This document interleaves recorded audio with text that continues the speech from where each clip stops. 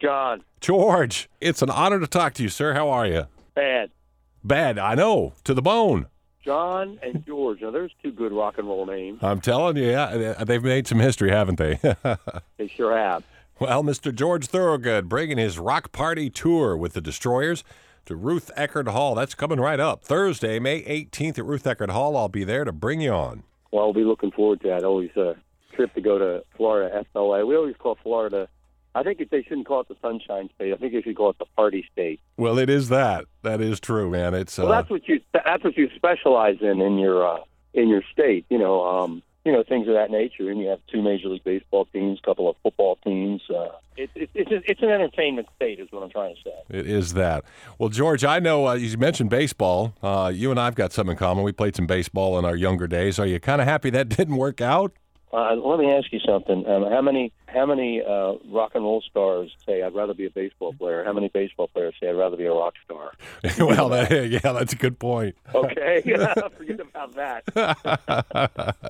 Well, George, all these baseball players, they all have tattoos, long hair, and earrings. Right. They look like rock stars, and the rock stars look like ball players. Yeah, that's right. Exactly. Well, George, you're 40-some years into this rock and roll business. Apparently, you guys are still having fun. Well, we always have a saying, and Bill Blau came up with this years ago, when the fun stops, it stops. Yeah. Well, tell us now, your first paying gig, I understand, was when you were 15 and you played for your twin sister. How did that come about? Well, it was a band up the street. I had just got a guitar for Christmas present and an amplifier. I didn't know how to play it at all, but I knew a guy who was in a band, and they said they were looking for a lead singer. They were looking for a singer, and this kid who was in the band said, well, George Thorogood lives right down the street, and he knows the words to a lot of songs. So they invited me up to there to kind of do a semi-audition. I knew the words to lots and lots of songs. I don't know how good I could sing them.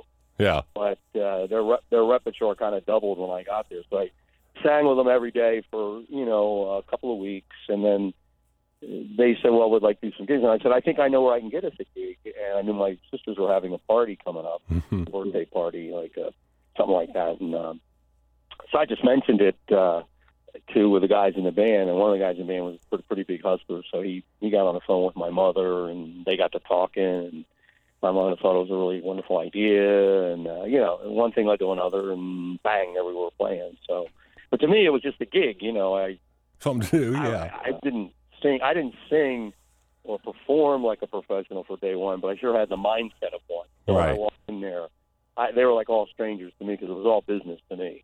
Right. Which at that point, my parents said, well, this is obviously what this kid's cut out for. Yeah. If he stays it long enough, eventually the talent or whatever to make this thing happen, that'll catch up to him. But, right. And seeing the look in his eye that this is what he was made to do. So, well, any of us that grew up in the 60s, were mesmerized when we saw, Beatles, Hendrix, or Stones on the television. But I found a different inspiration as well for the blues. You found it from blues guitarist Hound Dog Taylor and others. Do you remember that specific moment where you went, wow, there's something about this blues thing I dig? Yeah, well, the Rolling Stones were a blues band before they put out Satisfaction. Right. They were always talking about rhythm and blues, and they were my favorite band.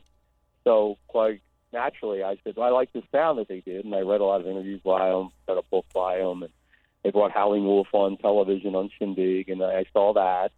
And I started to gravitate towards the artists that Brian Jones and Keith Richards were very excited about, Bo Diddley and Howling Wolf and people like that. So quite naturally, I got into Chuck Berry and Muddy Waters. And I found out I was just as enthusiastic about them as I was about the Rolling Stones. So I wanted to play the guitar like Keith Richards. I wanted to perform like Mick Jagger, and I wanted to look like Brian Jones. Who wouldn't, right? Right, at that time, of course. Yes, exactly. So I said, well, the way to that road to that thing is you got to check out this blues stuff. So it was more like a technical schooling thing than it was a passion. When I did see Hound Dog Taylor, I said that's it. That's what I should be doing, playing with a trio, not performing alone, playing electric guitar and doing what he's doing. Well, and two of your guys, your drummer Jeff Simon and Billy Blau on bass, they've been with you since the 70s. You guys must get along okay. Well, sometimes I question their sanity or their loyalty. I don't know which is stronger. You have to talk to them. Right. Maybe that'll be our next interview, right? Well, George, I've always been curious. Where did you get the nickname Lonesome George? Where's that come from? There was actually the guy who wanted me to come sing in the band, who did an audition to sing in the band, gave me that nickname because of and he was kind of a playboy kind of guy and always had girls around him, and I never did. He used to tease me all the time and say, "There goes Lonesome George," because I never had any girls. And this guy did, so somehow it just stuck. It all seems to flow together. I always like to announce when you're coming to town, hey, it's Lonesome George and the Delaware Destroyers coming to town. And that's who we're talking to, by the way. George Thorogood, the Rock Party Tour, coming to Ruth Eckerd Hall Thursday, May 18th. Now, who comes up with tour names? I mean, ZZ Top always has some random names. And Rock Party Tour, that's a good one. But who comes up with those tour names? Well, we usually get a whole list there. We start thinking of what we're... I know I don't. I certainly didn't think of the title Badder Than Ever. I didn't never cared for that. Right. But, that's beyond my control sometimes. And then the promoters like to have something they can hook on to, and the publicist thinks of it. I have just generally throw in the towel and say, well, you know more about it than I do. But when the Rock Party thing, I said, well, that's what we are, aren't we, John? Yeah, that makes sense. And that's what the Destroyers are. I mean, it's just a natural fit. So if someone said, what are George Thorogood and the Destroyers? They're an American-made rock party. Yeah. Period. We're not a mystery, No. Pretty straightforward. Yeah, I mean, I've had people come and see us play, and they'll scratch and say, I don't get it. I said, well, you're not supposed to get the plot of the Three Stooges. That's perfect. Oh, it's been it's been at least 25 years since I've seen you perform. So I'm looking forward to that Thursday night, May 18th, again at Ruth Eckerd Hall. George, I got to ask you, you mentioned your love for the Rolling Stones in the early days, and probably still. What was that phone call like? Or do you remember exactly when they asked you to open up for them for the Tattoo Tour in 1981? How was that? They didn't. I was 100% instrumental in that. Oh, you initiated that? Oh yeah, everybody does. When something like that is open, unless it's a rare case, Eric Clapton calls Jimmy Vaughan or Gary Clark Jr. But generally, when one of the big superstar bands go on the road, everybody puts in a pitch to want to be on. It's like saying, well, Marlon Brando's making a movie, and everybody goes, well, I want to be in it. Well, of course. Okay.